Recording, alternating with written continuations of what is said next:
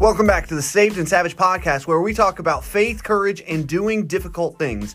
My name is Preston, the pastor of Disaster Hawker. I've had roughly a dozen years in training, coaching, and competing in wrestling, jiu-jitsu, kickboxing, boxing, Muay Thai, and mixed martial arts. Join me for our weekly podcast and choose to be a part of the Saved and Savage movement. Today, we're talking about some of my favorite friends and how they're radically changing the world. Thanks so much for joining me for the third episode. If you are listening to the third episode, I feel like you're starting to get kind of committed, kind of bought into this whole Saved and Savage movement, the Saved and Savage community. I really appreciate you guys for, taking your time to spend some time with me. We're going to start doing these weekly. Right now, we're putting out as much content as we can to kind of build our library. I'm really excited to be able to say that we're starting to build our community, and we've got some guests, some really awesome guests that we're going to be able to release to you very soon. We've got some fighters from the UFC, from Bellator, but even outside of fighting, Saved and Savage doesn't mean you have to be in a combat sport. Saved and Savage just means you're unashamed of the gospel of Jesus Christ, and you're just doing some difficult things, maybe some inspiring things, motivating things, but you're living outside of the realm of what people would consider to be normal. And so we've got a missionary that we're going to be able to talk to. I don't know how much information I can even give you right now because his location is kind of dangerous for him to be there. So I don't want to give you too much information until I get the okay, the clear from him on what I'm allowed to tell you. And so we might be changing up a name.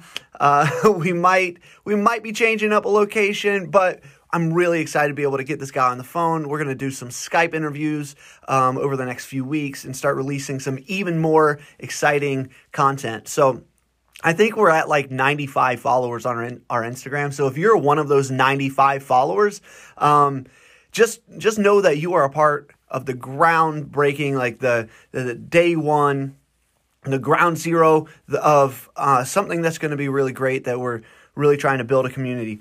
Anyway, to jump right on into this episode, I don't know about you, but when I was a kid, I had some best friends. I don't know that I ever had one singular best friend, but I always had like some best friends, some close buddies, some guys that I had fun with, but also, they had my trust, so like we could share secrets, we could talk about what's going on in life. I don't know that I have best friends anymore, but I have some favorite ones. And those favorite friends are people that I'm like a fan of. People that when I talk to them, I feel smarter. I feel challenged. I walk away wanting to be better. Maybe because they're doing something so fantastic, something so inspirational that I just want to be a part of it. Or I feel like I need to do more in my life. I had a best friend when I was in middle school. His name was Andy Ramos. He lived right around the corner from my house. And so like we would hang out. We were on our bikes all the time. We were playing video games all the time, doing those middle school things. I had one of my best friends for life is Matthew Kreider. Like we went to preschool together. We still stay in contact. He's a lot better at staying in contact with me than I am with him. I'll throw that out there. Matt, if or when you listen to this thing, I really appreciate you, brother. You're the brother I never had. Lindsey Dunn, he's kind of crossed from like, he was in that crossover, like the best friend kind of, but he lived too far away from me. He lived a few hours away from me when I was a kid. So like we would only see each other at like these summer camps that we went to. But now we're so connected because we've got the same kind of community. He's a pastor. And I feel like whenever I talk with him, man, I just feel smarter. I don't know if I feel smarter or if he just makes me feel dumber and I want to feel smarter. Or I feel like I learned something, but he constantly keeps me inspired, wanting to, better myself or level up. The people that I want to talk about today, which we will end up doing an interview with, because I want to get into the meat of some of what was going on in their lives when they were making the decisions that I'm going to talk about in just a minute. But their names are, it's Cindy and Kurt Petrich. And man, I just love them. I love them. I love everything about them. I love their hearts. And I'll tell you what, the ones who are crazy enough to think they can change the world are the ones that will. And lucky for the world, there is a Kurt and Cindy in this world, because, man, they are crazy enough to think that they can change literally the world. So, my friends are absolutely, positively, madly in love with Jesus, and that love that they have for Jesus causes them to love the world. There are parts of the Bible where we're commissioned to care for orphans and take care of people that are distraught. And it's like when Kurt and Cindy read that part of the Bible, they took that as like their personal mandate that we're supposed to take care of orphans. Not so much as like they didn't read it as the world is supposed to take care of orphans. It's almost like their Bible has a different version and it says, Cindy and Kurt, you are supposed to take care of orphans, because that is precisely what they do.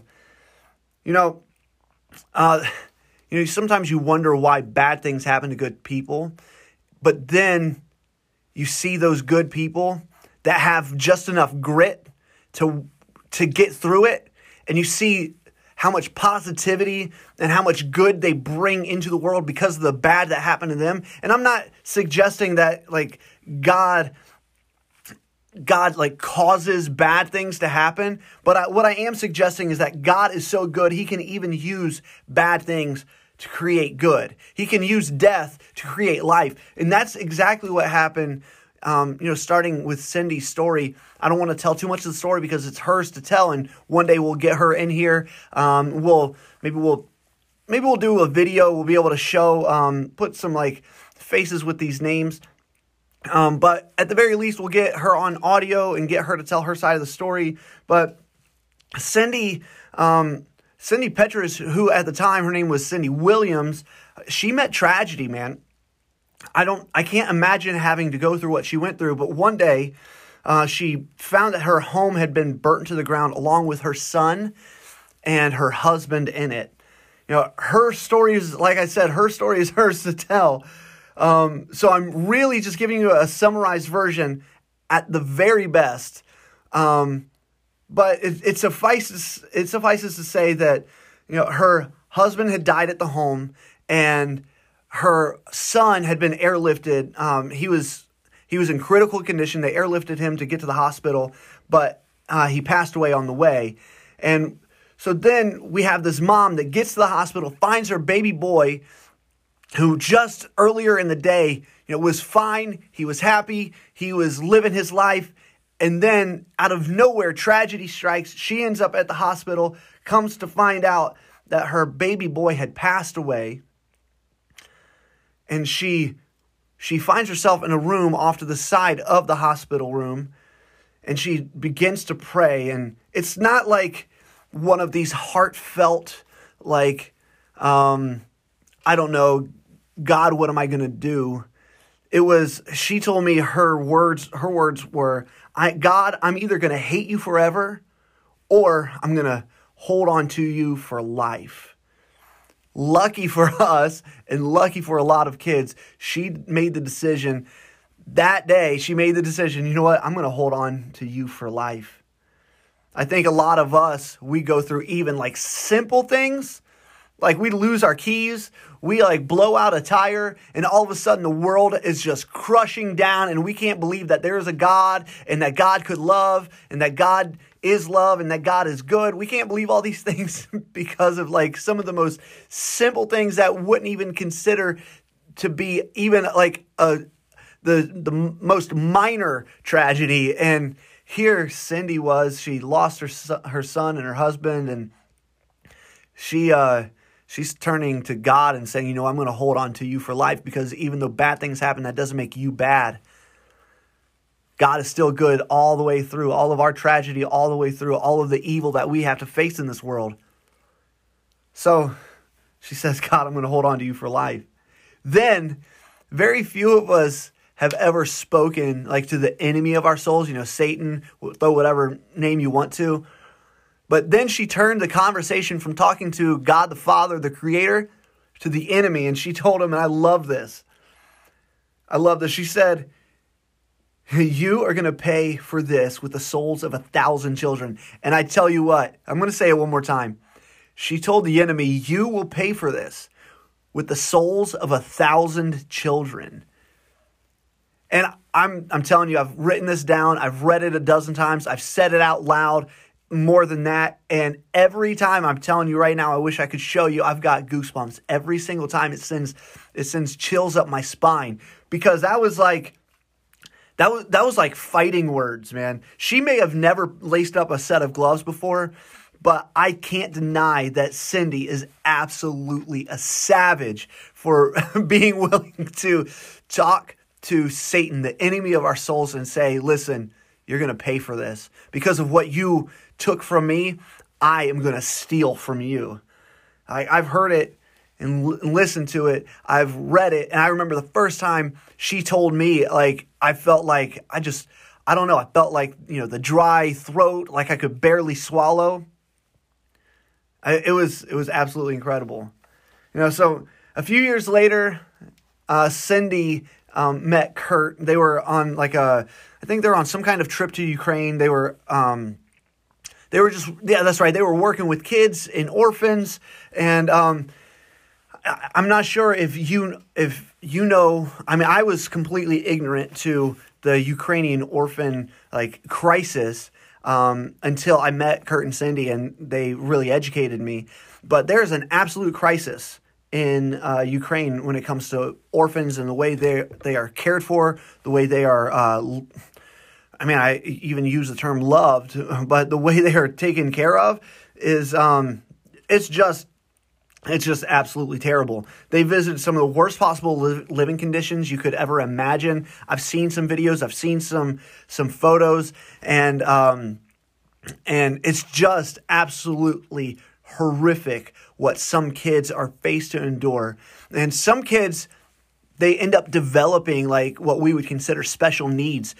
And they weren't born with this, with certain special needs, but because of their environment, they develop these emotional deficiencies. They develop intellectual disabilities. They develop it because some of these kids, if they have a disability, and I don't want to put too much blame on their caretakers, because some of it comes from just ignorance and lack of education. But some of these kids that have some special needs, they end up getting tied to bedposts and they're left there. And I remember Cindy telling me, you walk into what they call a baby house, which it could be housing 100 kids, and you would expect a house with 100 kids to be kind of crazy. I've got 1 2-year-old, just one, and sometimes if you hit the right part of the day, my house is going to sound a little bit crazy. So imagine a house with 100 of them. It would be, I would imagine it would be that much louder. But the truth is, sometimes you walk into these baby houses and it's absolutely, completely silent. So Cindy and Kurt, they went on this trip, and they were able to interact with some of these kids. Even if it was just for minutes or moments, they were able to love on some of these kids. Some of these kids, it would be the first time they ever felt cared for. And when Cindy left that first trip, she remembered what God had put on her heart and what she cried out at the side of her son's hospital bed. She said, God, I want him. She was saying, God, I want him, praying that God would bring him back. And then somehow that verbiage, that term changed from God, I want him. And now she felt that same spirit, that same grit, that same thing that was just birthed out of her pain. The words changed from God, I want him, to God, I want them. So Cindy left that first trip, remembered it, felt it. It was tattooed on her heart forever. And then fast forward a few years, Kurt and Cindy are now married. Together they operate a nonprofit called the Ukrainian Orphan Project, used to be called Victor's Voice. And it serves to love and care for orphans in Ukraine. Since their first trip, They've connected with some pretty important people in the Ukrainian government. They're doing some really awesome things. They've literally gotten the stamp of approval to literally change what it means to be an orphan in Ukraine. They're working to shut down orphanages. They're building the first ever foster care system from the ground up. And really, if you ask them, they would tell you that they were completely incapable. They would tell you, we are not like trained for this. We're not ready for this. But this is the thing. God makes a habit out of using completely incapable people to do unimaginable good. God doesn't care how capable we are. God doesn't care about our PhDs or any of our degrees. You know, sometimes those things are incredibly important. If God calls you to be a doctor, man, you got to go to school. You got to get some A's. All right. But if there's some other things that God is calling you to do and it absolutely terrifies you, you know, we've talked about just pulling the trigger. We've talked about, fire, ready, aim instead of ready, aim, fire. Some of us get stuck on that ready and that aim, and we never, ever pull the trigger. You know, think about the Bible. God used a shepherd boy to defeat a giant warrior. God chose a guy with a speech problem, a speech impediment, to set his people free.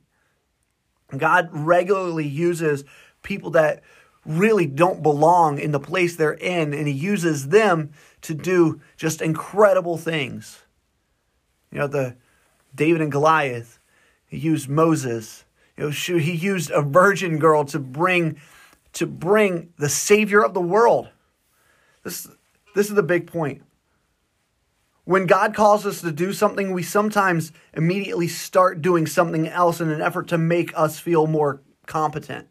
It's like God calls us to do something big and we feel like we can't do it, so we start doing something else so that we will feel like we're actually doing something. But really what it comes down to is the only thing that we're doing is disobeying the word of God. So when God calls us to do something, we have to find our faith. We've got to find our courage in the Creator, the one who called us to do whatever it is that we are supposed to be doing. See, my friends got connected with the orphans in Ukraine. They got connected with the Ukrainian government. They got connected, and lives are literally going to be changed. Thousands of kids, like Cindy said, the enemy is going to pay with the souls of 1,000 kids. And I believe that number is far too small. I believe that number is probably closer to 100 or hundreds of thousands of kids. Because what her and Kurt are starting and have started in the last couple of years, that is going to continue to go and grow long after Kurt and Cindy are even gone.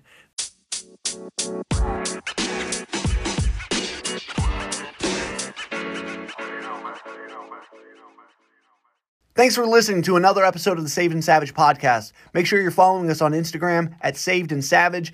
No dots, no dashes, no underscores, just simply Saved and Savage. Also, do me a favor and rate, review, subscribe, or follow on whatever platform you might be listening to this podcast on, wherever that might be applicable. Lastly, thanks so much for joining our Saved and Savage community. If you're on Instagram, make sure you drop us a line. Let us know how we're doing. We'd love to connect with you.